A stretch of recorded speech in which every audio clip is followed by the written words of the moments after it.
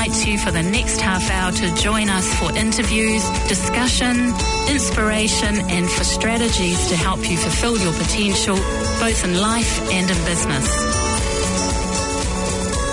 Welcome to Remarkable Woman Radio.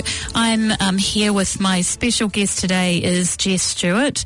Now, we're in for a real treat because Jess is an author of 2, soon to be 3 books. Jess, that's an amazing achievement in itself. Thanks. Also, she's an international speaker and she's a very experienced coach and facilitator, and she loves to empower women and help unlock their potential, navigate their fear, and really help them with perfection.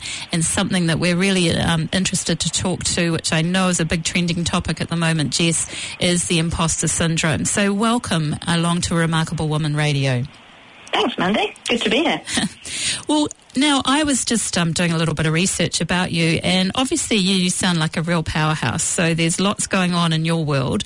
But first up, I noticed that you're a self-confessed foodie, so you like everything to do with food and going out for food and things like that, which I find I can totally relate to that.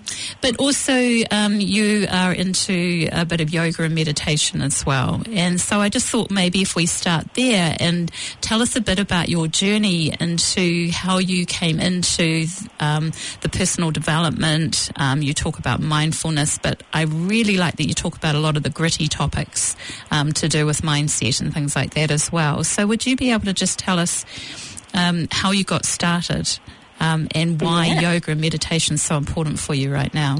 Definitely. And it is all about that balance. It's all about that balance of, having a busy, full life that involves, going out to nice restaurants and doing the things we enjoy, but being able to balance that then with how we remain calm, focused, centered, and giving time out for ourselves. And I guess I learned that the hard way, as we learn most of our best lessons.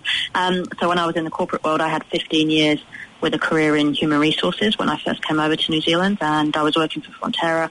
I'd headed up an HR team there and was working a lot of hours and ended up burning out, and that's when I first came across there has to be a different way. We still want to achieve our potential, we still want to have ambition, we still want to strive, and life is always going to be busy, but how do we balance that? And when I left my career and left Fonterra, I spent a year travelling overseas and experiencing cultures in places like Thailand, Bhutan, Bali, over in Asia, and I came across Buddhism and yoga and all this new stuff, where it was new for me at the time, that really kind of piqued my interest. And as I delved more and more into that, so I actually spent 4 weeks in Thailand teaching English to Buddhist monks and really immersed myself in their culture, and I've learned to meditate sort of probably for the last 7 years, most days ever since.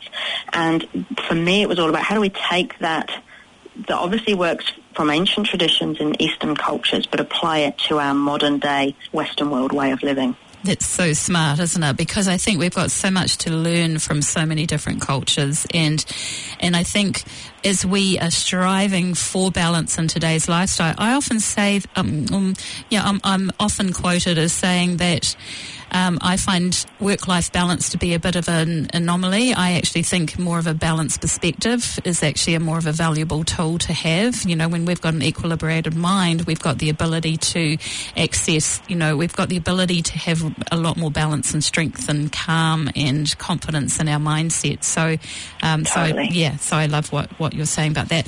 Now, you have, as I said before, you've done this amazing achievement. You've written 2 books. I love the title of them both. So one is, the first one sounded like it's a rough guide to a smooth life. And I thought that's actually such good advice, just even in the title. Well done.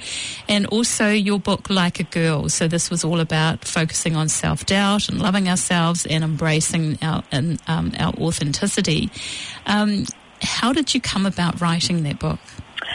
Like a Girl was really, when I wrote Rough Guide to a Smooth Life, that was really my foray into writing and becoming an author. And after I'd done it once and through a lot of trial and error, I decided that I wanted to do it again, to sort of apply what I'd learned and to do the things that I would do differently again. And with Like a Girl, it was more focused on, I've had the privilege, I guess, of working with lots of women throughout my career and my coaching and in my business. And there's some recurring themes that I would work with some amazing people who could not see how amazing they were. You know, that ability to doubt our potential despite the fact that we're having success, but we're not realizing that success, or we're not seeing it as success. So that sort of ignited a passion in me to almost hold a mirror up to the women I work with so that they can see themselves through the eyes of others, because we always look around us and say, oh, wow, you're so amazing, you're doing amazing things. But from our own head and from our own perspective, that's always through sort of slightly different coloured lenses. That's where the self-doubt and comparison can kind of eat away at us, and then we don't realise how amazing we are. That is so true, isn't it? And I love that, you know, holding a mirror up, because when I know for myself, I had this real superwoman moment when we moved back from overseas, and I had 3 young children. My husband was still back overseas, and I was doing an international move, and I could cope with this and that, and I was, you know, just the superwoman, this you know, the ability to get things done, kind of doubting my potential in a way, but just too busy to think about it. And I just loved the fact that I could actually do all of these things until one day I shut my thumb in a car door. And and that brought me way back down to earth, where I just went, oh my gosh, and then all that self-doubt and everything just started to come back in. And I remember just following the sun around the house all day, because that was it. That was the end of me being this person that could do everything in that moment. And I had to really sort of look at, okay, what do we need to do here?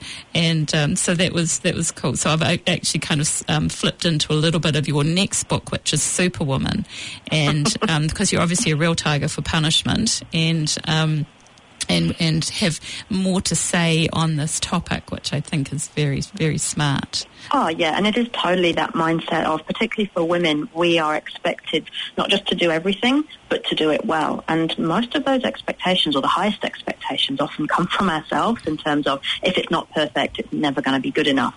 And that applies to everything, whether it's work, life, parenthood, and the rest.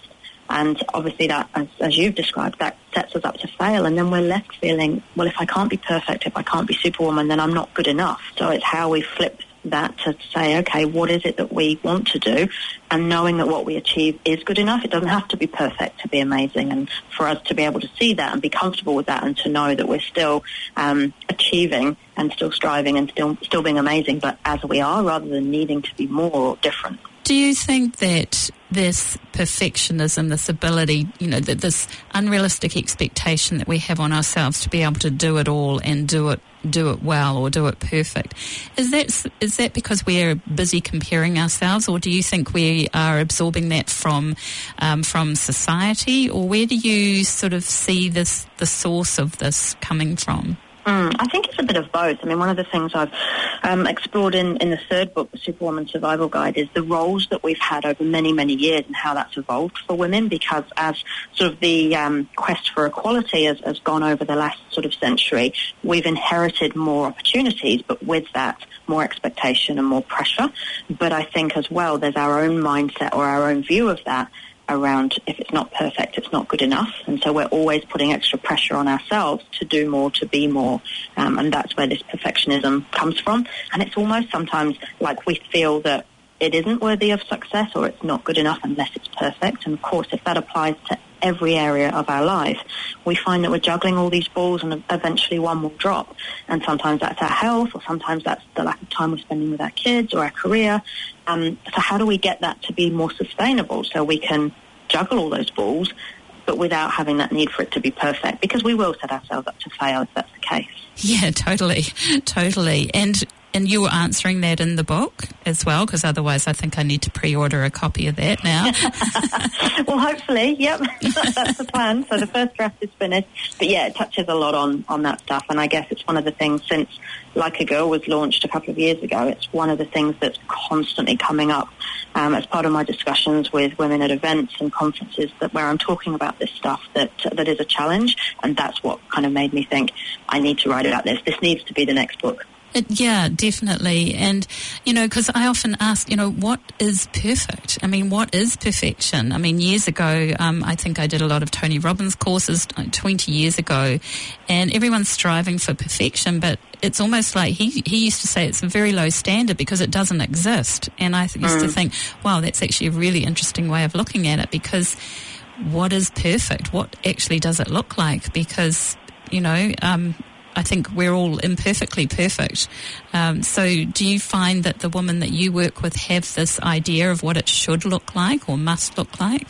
I think it's more a case of it always looks like more or different or better. So we don't really have an idea of what we're aiming for, but we know it should be more than what we're currently doing. And that's the problem, because then we set ourselves up to fail with not having, 9 times out of 10, the things that we compare to that are perfect, whether it's an airbrushed photo in a magazine or somebody else's life on Facebook, that stuff isn't real. You know, you only see half of the story, or what you're seeing is airbrushed. And therefore, if we're aiming for that, and that's our version of perfection, of course we're going to be failing, because it's not a real picture that we're trying to look like, or a real life that we're trying to recreate on Facebook. Wow. And I guess if we just took all the photos of us smiling and looking good, then we would have the same sort of aura. But I think, it's great that you're bringing the realism back into, this is what it takes to be a woman. This is what it takes to, to be a useful member of society and to actually be, to thrive and to be authentic. And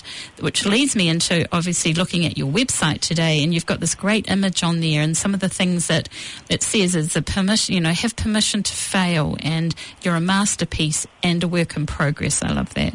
And yes. Busyness is not a badge of honor. In fact, I often think busyness is boring now, because everyone's going, I'm so busy. And it's like, well, that's just boring, because what are you really doing? And especially at this time of year, it seems to elevate the whole thing. It does, yeah. Yeah, and then life doesn't have to be perfect to be amazing. I thought that was very wise as well, just what you'd put there. And also the other one that caught my eye was, no one is you, and that is your power. And do you work with women to help bring this out in them? Yeah, and I think that's what it's all about, realising. I think so much of the time we're looking outside of ourselves or to something or someone else. And a lot of the time when we do that, we're overlooking the things that exist within us that are amazing, or the things we've already achieved that are amazing. And so we have this feeling that we're not enough because we've not realised our successes and achievements so far, or because we're not tapping into the strengths that exist within us. So we do have this focus in our modern society on the things that we're not good at or that we haven't got yet, or more goals for the future, which is great, but not at the expense of how far we've come and the things we've already achieved, because that gives us a balanced view then and helps us understand what we offer to the world, as opposed to, I'm not enough yet because I haven't done X, Y, and Z. So it's almost like the more we judge ourselves and the more we are looking to the outside for validation of what is perfect, what is what is right, the more we're disempowering ourselves, isn't it? Because if we're not looking within, then we're totally disempowering ourselves, because we're looking outside of us to be who we are. Have I just confused you? No, and it actually brings a quote to mind. I was at a conference a year or so ago, and Dame Jenny Shipley said, the closer you are to perfect, the less people will trust you. And she was talking about it from a leadership perspective. And that, to me, from an authenticity perspective, really struck a chord, because here we are trying to be better, trying to be perfect, trying to be more. And yet, when we embrace our authenticity and just be us, that's that kind of, no one is you and that is your power. Because if we're not focusing on being perfect, we're being genuine and we're being authentic. And when we do that, people trust us and people want to be with us. And, you kind of connect more with others. And so flipping that narrative on perfect, rather than it being something we aspire to be, but actually something that makes us less genuine if we're trying to be perfect, because it's not real, it doesn't exist. We are all imperfect by virtue of being human. I think that's a really interesting way of looking at it through the authenticity lens. Yes, I definitely like that. And it's almost like our own intuition, or we'll actually look for the closer someone is to perfection, the more we actually look for what's wrong anyway, even at a subconscious level. So, interesting, really interesting, to have that, just to sort of have that awareness as we go through life, and just to really embrace who we are as who we are. I love that. Now, Jess, you also help run Women in Leadership. And I just saw it, so obviously I was doing a bit of research, and you run a conference called Women in Leadership. Do you want to tell us a little bit about that? Yeah, so I do a number of events that have kind of come from the content of Like a Girl, and obviously my HR background, I worked with a lot of leaders. And with women, there was always this difference I've worked across multiple countries, multiple industries, and being in HR, you do get that privileged role of sort of being on the leadership team, but also being the kind of confidant. You get to see everybody's pay, you get to be part of recruitment decisions and all those kind of things. And the recurring themes that I noticed were that generally women were the minority around those leadership tables. They were almost always the lowest paid and often the highest performers.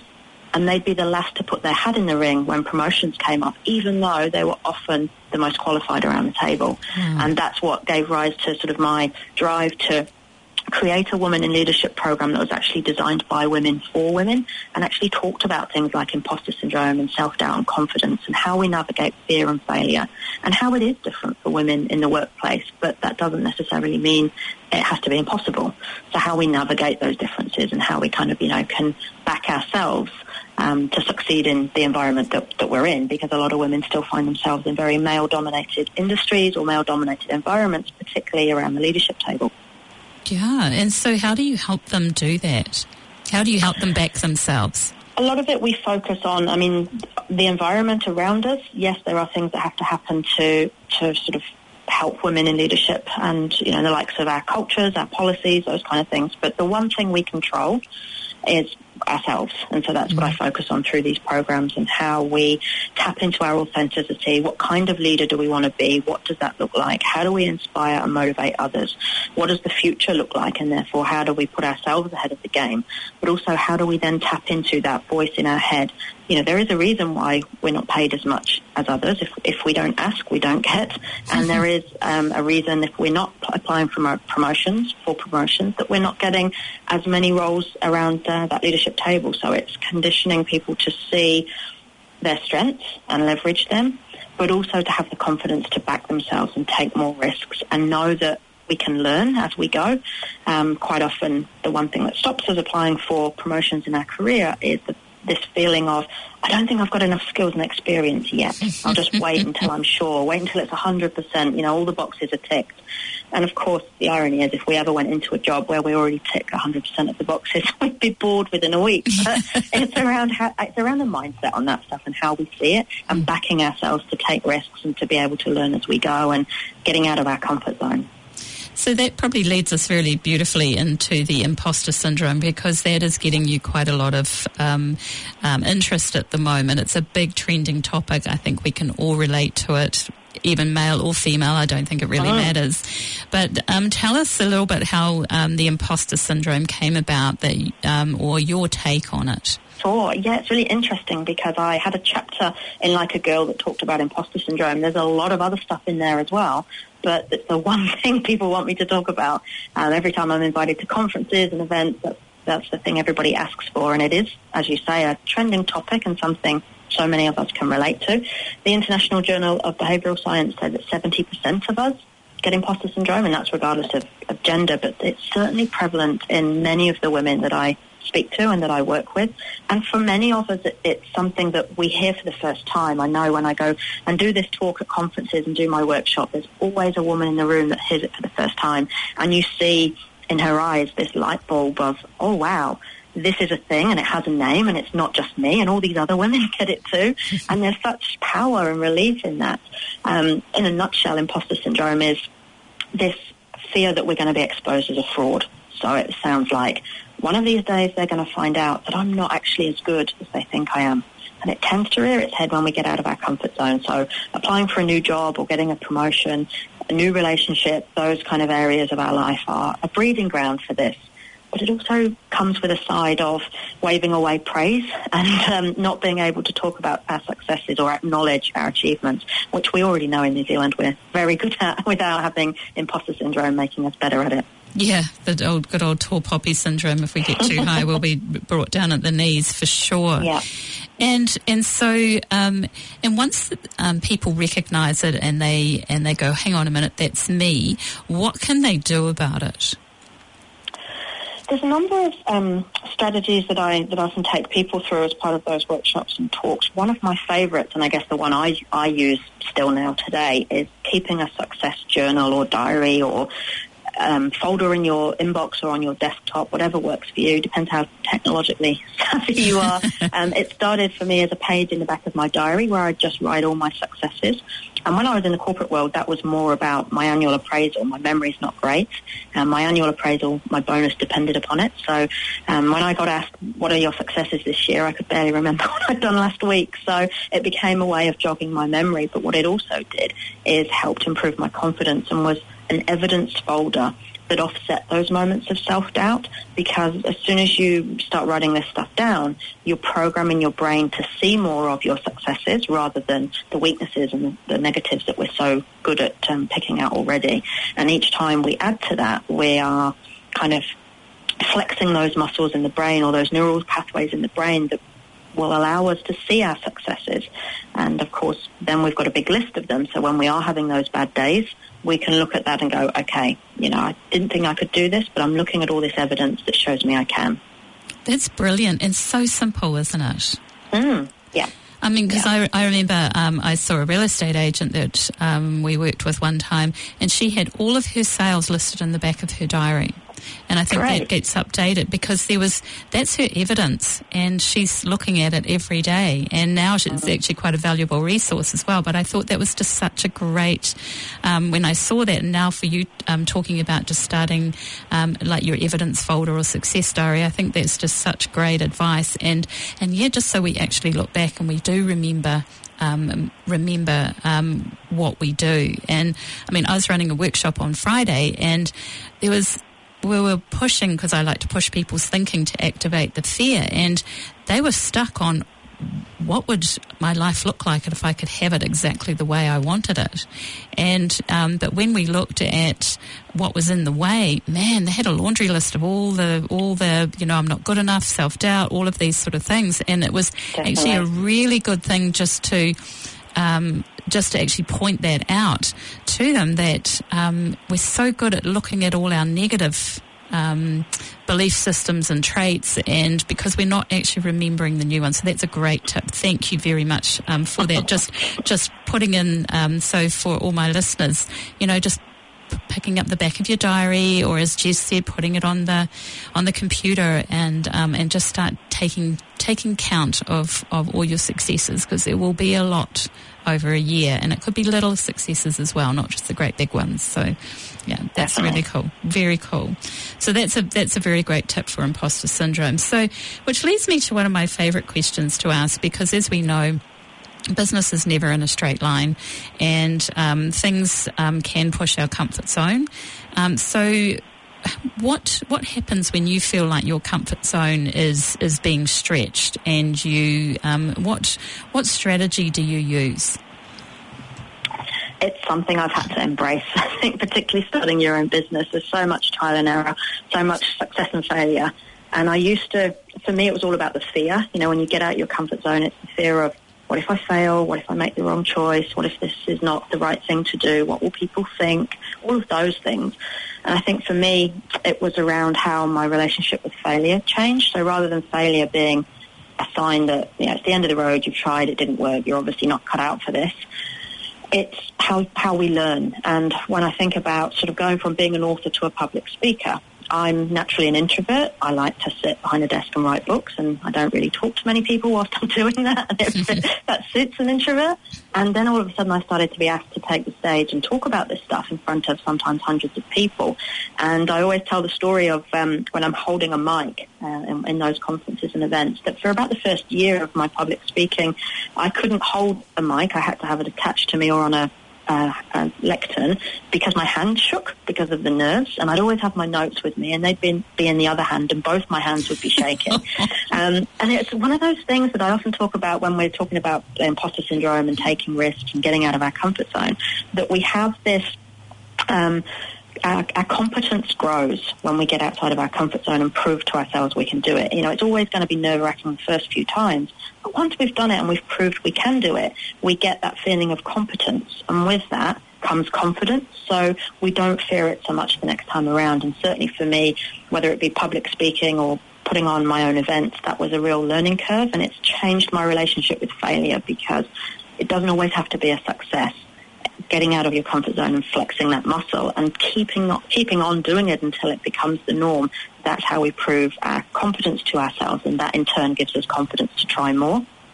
So it sounds like you're focusing on what you really want to do in the future. You know, you want to make a difference, so you're prepared to sort of work yourself through this to develop the confidence to do so, because you speak very well. So, and I get with you in front of a group of people, it can be very stressful. But I think we worry about ourselves more than they're worried about it. They probably go, oh, thank God she's up there talking and I can just sit there and listen half the time anyway.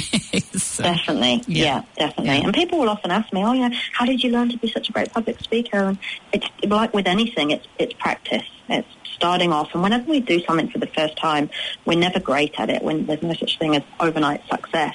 Everyone has to practice and get good at something. And that's how I see things now. It's anything that I haven't done is just something I haven't learned yet. And I think when you start your own business, particularly when you're a solopreneur, that has to be the case, because there's so many things you end up having to do yourself, whether it's your marketing, your accounts, your IT, all of the things that you used to rely on for other people to do for you in your former job.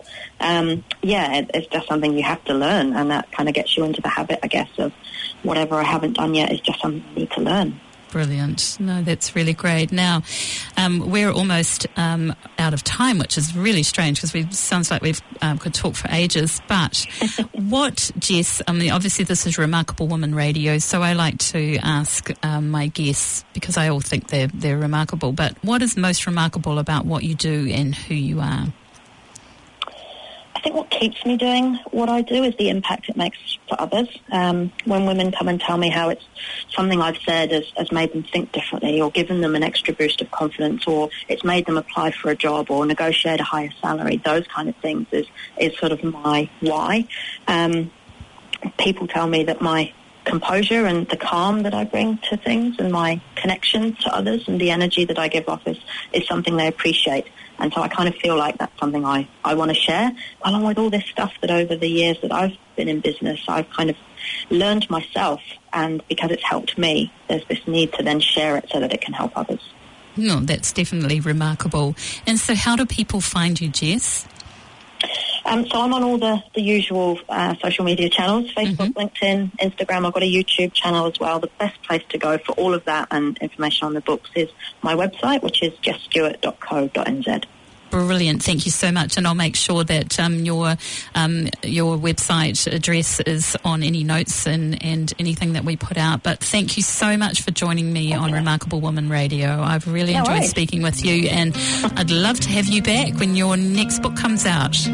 It would be a pleasure. Thanks for having me, Mandy. Well, thank you so much, Jess. Take care. No worries. Thanks. Bye.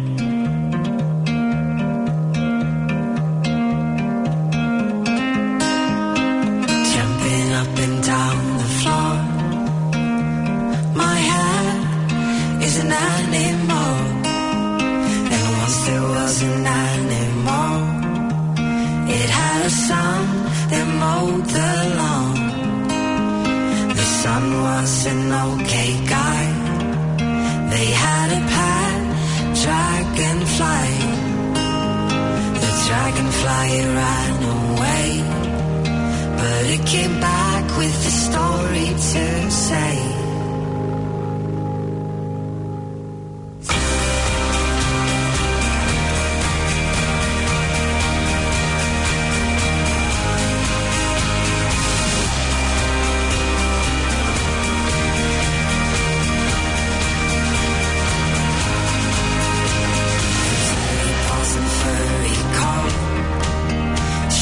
Down the forest road, the forest